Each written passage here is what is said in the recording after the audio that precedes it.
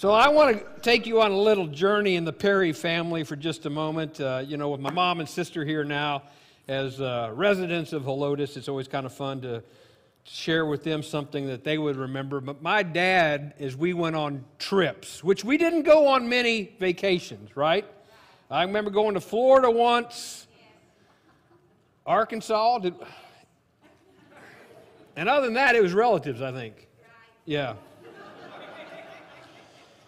But when you were in the car, he was a state trooper, so he knew how to spend time in a car.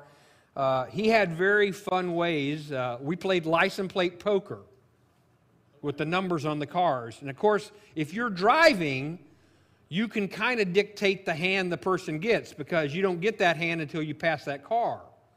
So sometimes he might slow down and find that car that he likes that he passes. It's his hand.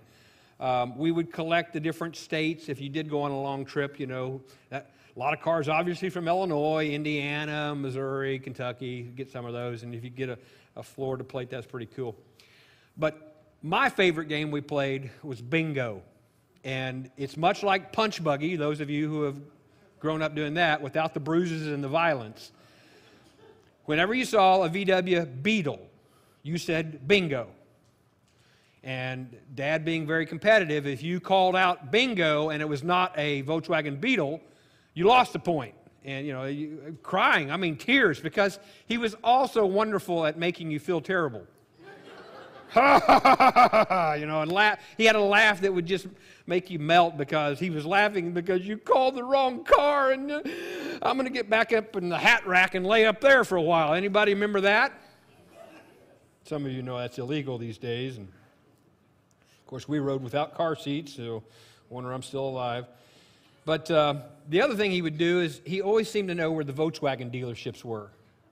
And just about the time I would doze off, I would hear, bingo, bingo, bingo, bingo, bingo, bingo, and you wake up and you're once again totally frustrated because he's intentionally waited till you were asleep and he called out bingo for everybody. But today, my family knows about bingo, and I did it from childhood to adulthood. My kids were raised on it, and I hope that my grandkids will get to learn to play bingo. But it's ironic, as much as I love cars, and as many cars as I've owned in my life, I have never owned a Volkswagen Beetle.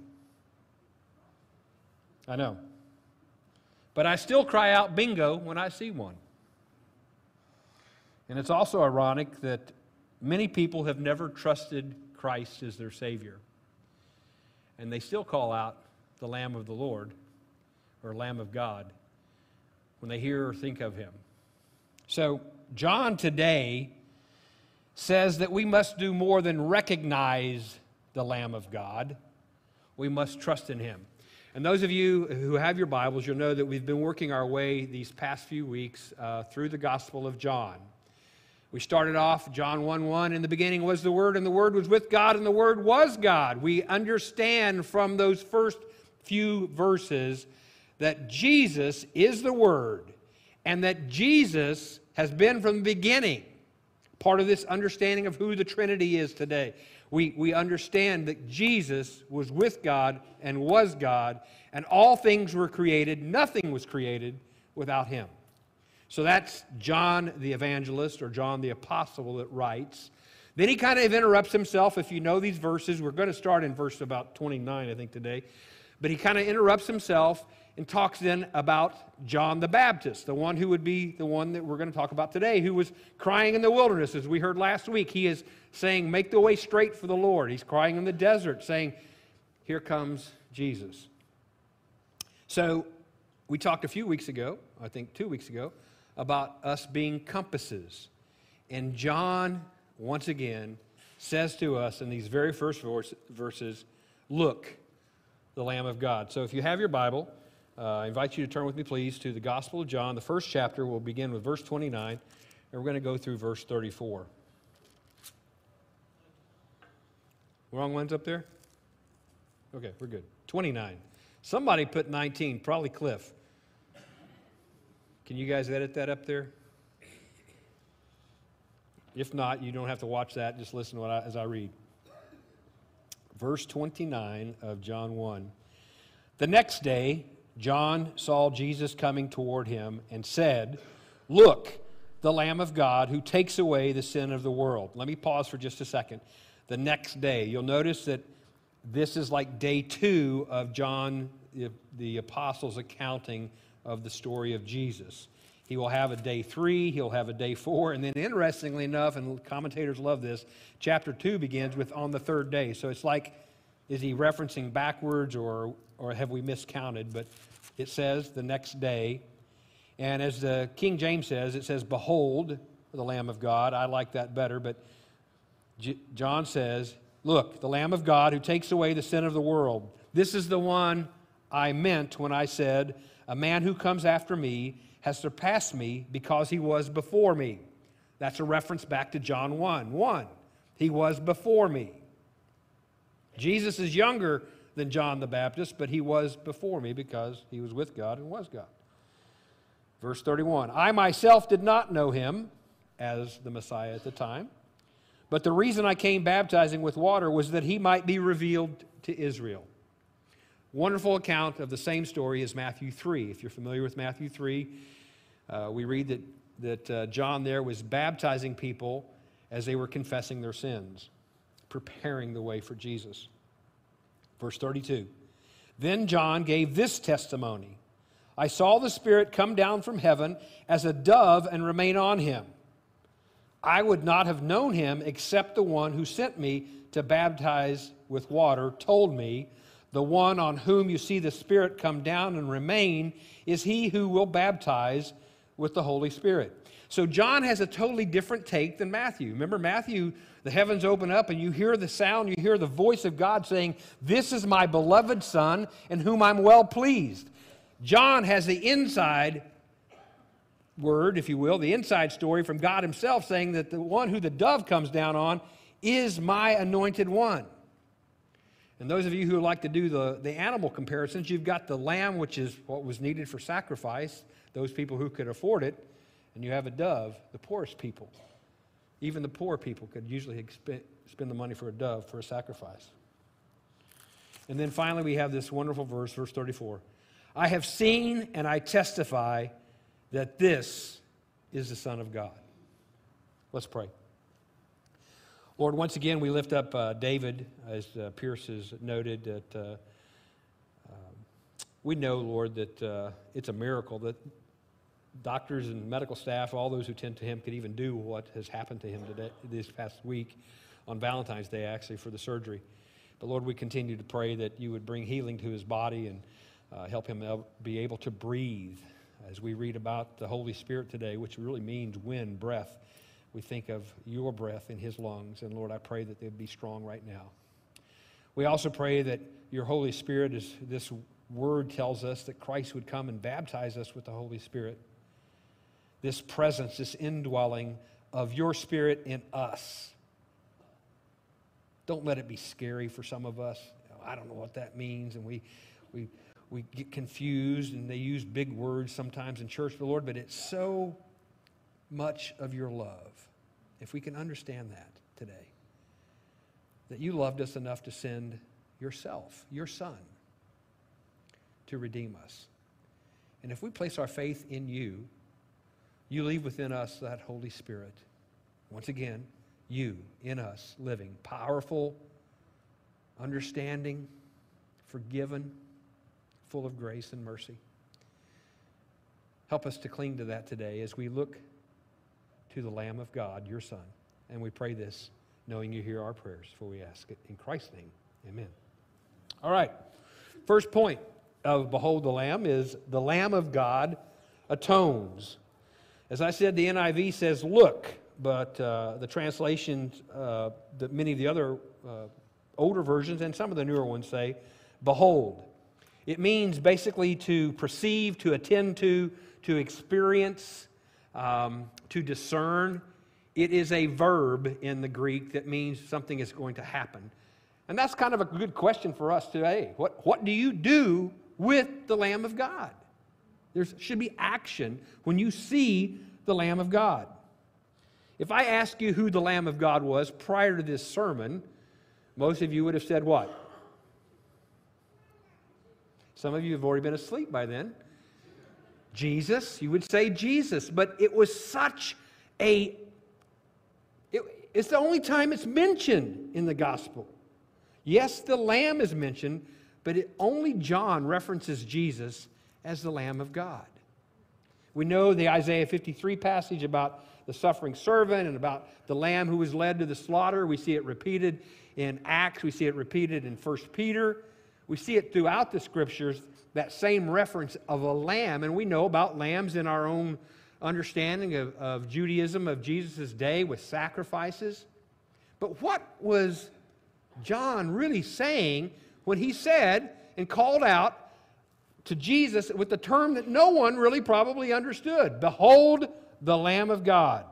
Well, commentators have a field day on this because they can't agree at all. And typically they'll give you 4 or 5 things that it should be. And before you agree to any one of these that I will share with you, kind of hold your thoughts for a second. Was John the Baptist referring to the Passover lamb? The Passover is going to happen very soon. You know, John's gospel is a fairly compact story of the life of Jesus, as opposed to the others that begin with his birth and go forward. So the Passover is coming fairly quick in this gospel. And maybe, just maybe, he was referring to Jesus. And you remember the story of the exodus of the children from Israel out of Egypt. They had to take a lamb and sacrifice that lamb, take the blood, spread it over the doorway, and then the death angel would cross over that family and no one would die in that home. So there are many who would say that is what John was referring to. Others were saying that he was referring to just typical sacrificial lambs, because who's John the Baptist's dad? Do you remember? Zechariah, okay. And what was his job? He was a priest. Yeah, thank you, chaplain. Yeah, I heard that. Oh, she told you the answer? Yeah. That's the way most of us get the answers. Our wife told us, right? In the same way. Yeah. So he would have known John being raised by a preacher, if you will, as that guy was, and some of you others in here. He would know that daily lambs are sacrificed for the sins of the children of Israel. Daily. From the time they had the temple, they were sacrificing daily lambs for the sins of the people. And he said, behold, the Lamb of God. So maybe that was his reference. Maybe, as some would say, the lamb in the age of a sheep is what? It's a baby. It's a young one, right? Maybe he was saying something about this is God's Son. Well, doesn't verse 34? Hang on, turn to 4. Yeah, verse 34. I have seen and I testify that this is the Son of God. So maybe he's saying the Lamb, the Son of God in another way. Maybe he was referring to, if you were going to get in a fight, would you rather get in a fight with a lion or a lamb? Probably a lamb. Maybe he was referring once again to his gentleness, because Jesus did not come in swinging a sword. He came in healing, causing the dead to rise again, the lame to walk, the blind to see. So, hold your answers on which one of those thoughts you think it was. And then I have to mention, in fact, what's so funny as I'm looking at this, it did not even save my revised text notes, so now is when it really gets dangerous because he goes off on his own. Beth, my sister, I'm called to my sister Beth. What was my aunt's name, first and second name, that was married to Abe or Albert Craig? Remember her full name? Cecil Agnes. What a name. Grandpa and Grandma must have had a sense of humor. Cecil Agnes. Well, Grandpa and Grandpa's name were Tull, T-U-L-L, that is my dad's middle name, that I call my oldest son Tull, so I got a sense of humor too, and Dovey. What's in a name? Cecil Agnes is Latin for heavenly lamb. I don't know if they knew that. I hope they did. But Agnus Deus, or Agnus Dei, my Latin is terrible. Jack is here, he'll correct me later. But you'll see that on stained glasses across the cathedrals in Europe. And in many even American churches that have stained glass, you will often see a lamb, the Lamb of God. So, strange, we don't normally like to be called by animal names, do we? Call your spouse Cal and show me the color of your eyes the next day. Call a policeman Pig and show me the color of his handcuffs. No one wants to be called a dog. No one wants to say they've got a bird brain. No one wants to say you have a pit bull personality. But for some reason, John and I don't know, we've got linguists in the congregation. Well, how many of you ever called a woman a fox? Well, that's a good name, right? Yeah, okay, you could go on that road. But usually, if you get called by an animal name, it's not in a positive way. But John makes the best statement about who Jesus is by saying, "Behold the Lamb of God." And I will say to all those definitions I gave you earlier, yes, yes, yes, yes, yes. Because it all comes together in who Jesus is. The Messiah. The one that he needed to point out, just like the Compass sermon, he is pointing once again, here he comes. Here he is. I didn't even know him. He was here before me. And had I not been told by the Father that the one who I baptized when the dove came from heaven would be the anointed one, I wouldn't know. And I'm pointing to the Lamb of God. And that definition, the Lamb of God, I add to that latter part of that verse, who takes away the sin of the world, is the atoning part of what Jesus does. Now, most of us don't use the word atone or atonement that often in our modern conversations. Maybe you do. Maybe you all sit around and talk about Christology and eschatology, and you use all these fancy words. Pierce does. I mean, and I understand about 90% of the time when he talks, because he's over here, you know. But that idea of atonement means to make amends for a wrong, to do reparation for something, to pay for something that you've broken. How many of you were taught by your parents that if you broke out the neighbor's window, you're going to work to pay for that window? Or maybe if you came home and hit the neighbor's car, you would pay. I didn't do that, so just some of you are already thinking that's where he's going. No, but I did that as a memory placer because if you've ever read J.D. Greear, Searching for Christmas, it's a book I think he put out a couple years ago. J.D. Greear was the past president of the Southern Baptist Convention, great communicator. He tells in that book a story that he's working with a Muslim trying to explain to him about forgiveness and about grace and about atonement. And the Muslim man says, well, I got what you're trying to tell me, but he said, if I wanted to forgive you, why would I kill my dog? And I thought that's kind of a backhanded illustration and a negative way of saying, why would you kill your son for my atonement? And J.D. goes on to say, well, take it for example, if you hit my car and perhaps made it almost irreparable, totaled it, and you had no insurance. He said, I would have to, I could have a couple things I could do. I could sue you, take you to court, potentially. He said, unless I had a Ferrari, and in his book he said, no, I don't have a Ferrari. He said, you would have to pay me over a number of months or even years to pay for my car. But he said, instead of doing that, what if I forgave you? What if I atoned for what you had done by absorbing the damages myself, either paying for the repair of the car or replacing the car myself? That's what God does by sending His Son for you and I. That which we could not repay, that which we could not restore, we couldn't fix the broken window of our lives, but He gives us a new window and pays for it Himself through the blood of Jesus. The Muslim, he said, still was shaking his head, trying to understand about the atoning work of the Lamb of God. Second, today, the Lamb of God indwells. Indwells.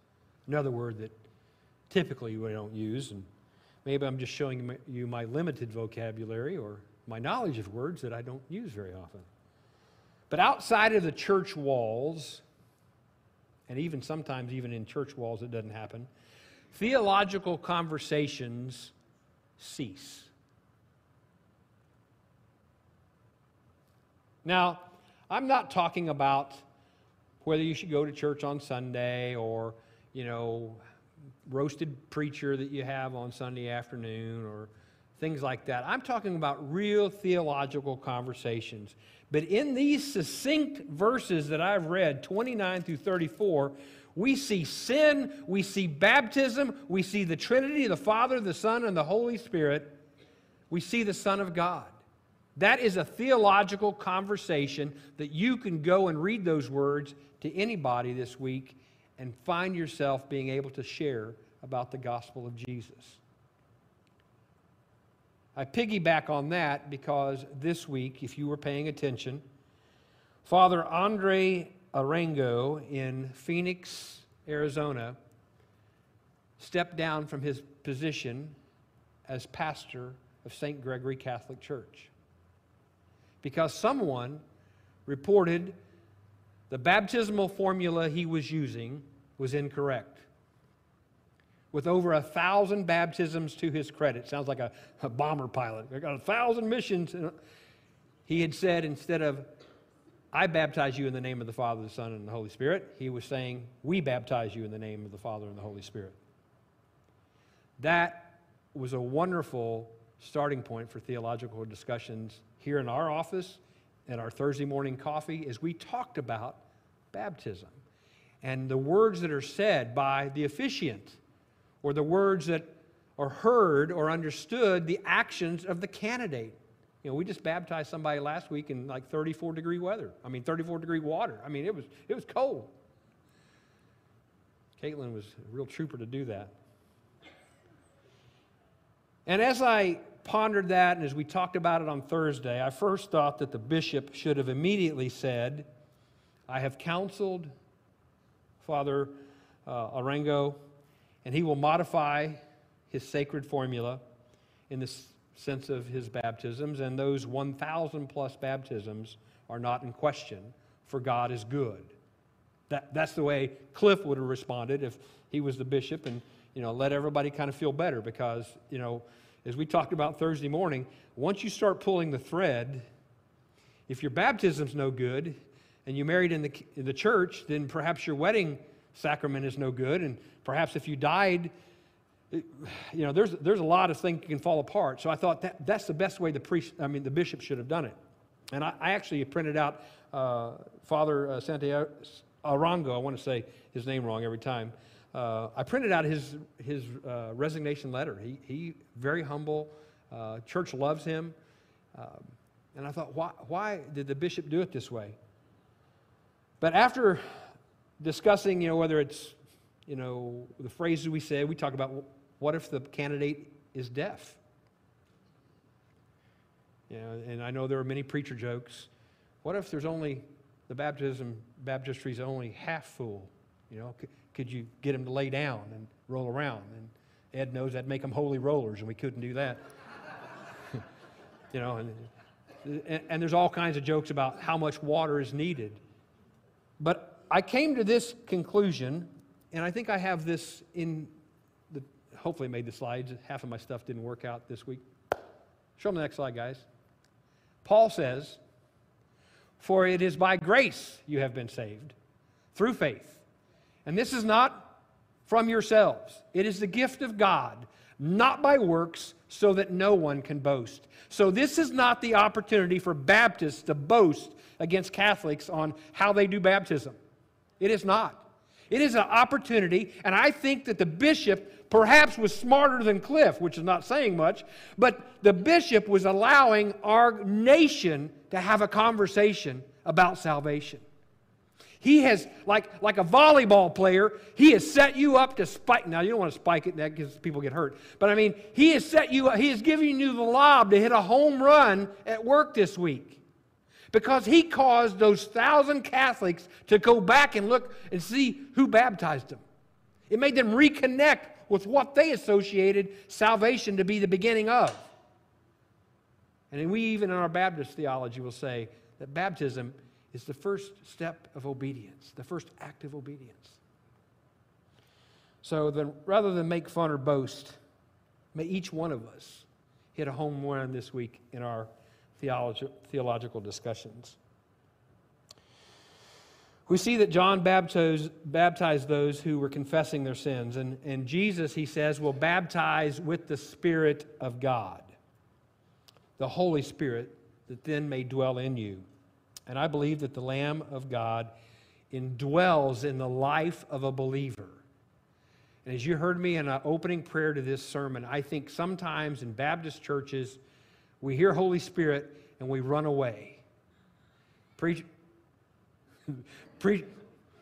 My hearing's bad, but I think somebody's talking to me. We hear speaking in tongues. We hear, charismatic type thinking, and we run away from what the Holy Spirit is. It is God indwelled in you. That does not occur at a separate point. It occurs when Christ comes into you. I read one theologian this week, and I thought it wasn't a bad idea. How many of you have these water bottles that my daughter's got, I don't know what you call those things, the metal things that if you hit you, it'd knock you out. It's probably not a bad idea. Is that why you carry those? Because you're out, bang, you can really knock somebody out. If you had a little bit of water in it, you could always put more in it, right? And it's the same way with the Spirit. When you get that water bottle, there's water in it, and the relationship you have with God, it does, as you know, in all things, it kind of ebbs and flows. And sometimes you're very close in your faith. Sometimes you are practicing your faith so hard that that bottle is overflowing. And sometimes you feel like, God, you need to fill me again. Not that the Spirit has ever left, but you have put so many things in that bottle. You filled it with sand or jelly beans or money or whatever thing you want to put in there, that it just doesn't seem to have room to do powerful things in your life. Indwelling, that word to indwell, that's translated in the Greek, indwell, means to take possession, to live inside, and it can't even mean to take over. Have you ever allowed something to take over you? I mean, we could go down the list of emotions. Anger takes me over many times. Temptation can take you over. Grief can take over your life. But let me bring it back down to Cliff level. I've seen Pokemon take over my kids' lives. I saw rap music take over my kids' lives. I saw the Memphis Belle take over one of my kids' lives. I saw music take over another kid's life. I've seen Legos take over a grandkid's life. I've seen those little beaded things where you make necklaces and bracelets take over a granddaughter's life. And all those things sometimes ebb and flow as well. Music has stayed with this one. Airplanes, he thinks, will stay with him. I don't know. Things come and go like that. But have you ever really allowed Christ, through His Holy Spirit, to take over your life, to dominate your life in all that you do? Because all these things might have influence on you. Money will take you over, and all you can think about is your money. I love cars, you know that. And sometimes all I can do is think about the next project or what I can do with this one. But at some point, I've got to say, in whatever aspect of our material life, this physical life, God, you've got to take over my heart, take over my actions, and let me live out this physical life with you in charge.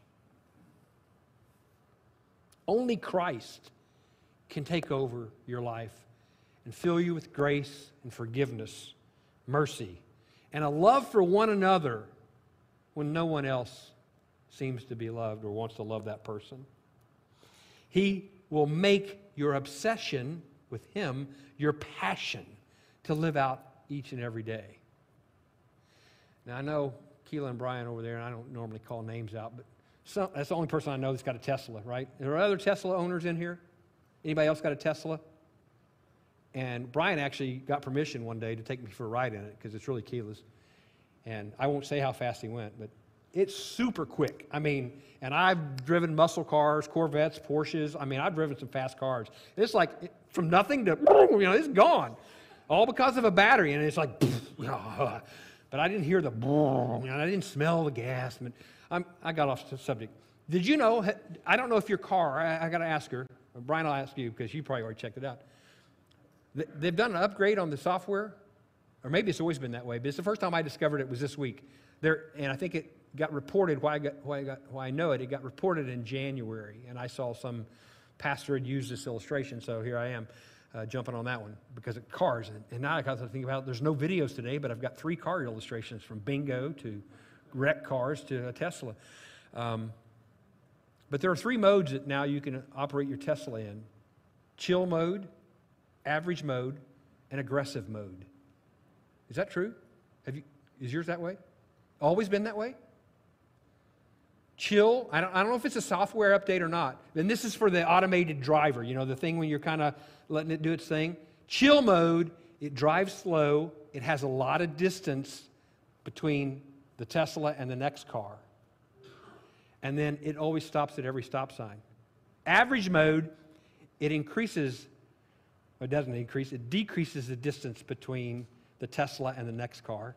It rolls through some stop signs because it knows where they are. It just rolls through them and may not always signal, and I'm adding this, but it doesn't sound like it always signals on lane changes. Aggressive is a tailgating, running through stoplights, angry driver. My wife is laughing. Why are you laughing?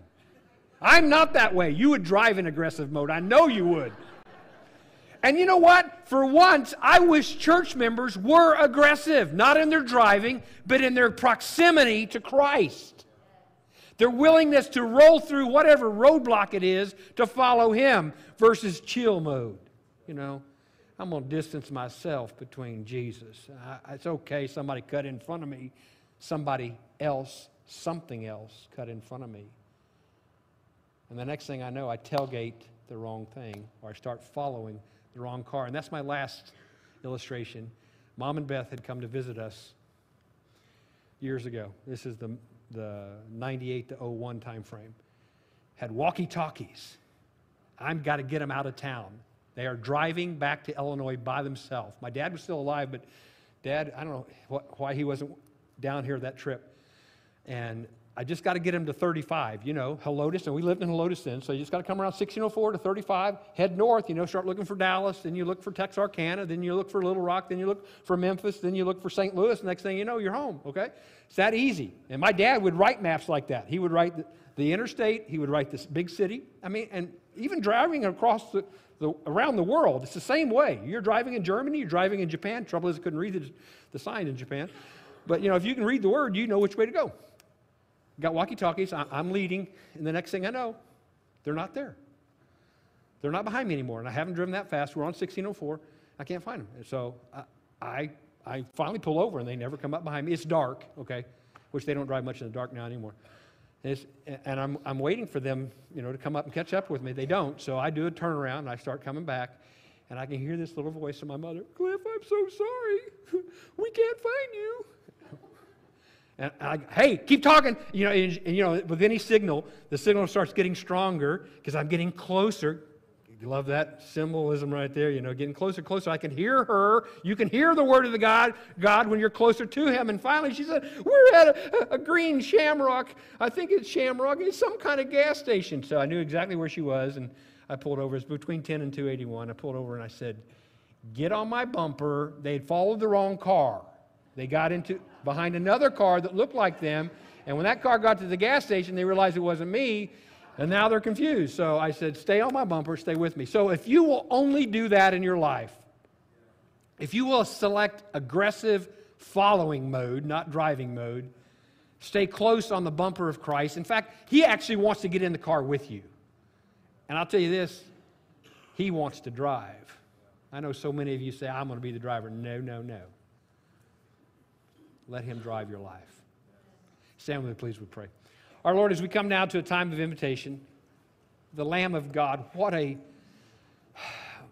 wonderful title that includes so much that I'm not sure all of John's hearers even understood. And I'm not sure that in my shallow mind I can get it all either. But to understand that He who knew no sin, that perfect sacrifice, came, a child from you, your only Son, that He might be that payment, that restoration, that atonement that now indwells in us as believers. Lord, if there's someone here today that has never asked Christ into their life, I'll be standing here in front in just a moment, and I pray that they would come forward and we can talk and pray together. Perhaps there's something in their lives that they need your direction. They want to feel your forgiveness. They want to feel grace. They just want to share that with me or one of our prayer team. We'll all be standing here ready to go, ready to listen, ready to pray. So, Lord, if there's someone here that needs to respond, I pray that they would be aggressive in their pursuit of their faith. Hear us now, Lord, for I ask it in Christ's name. Amen.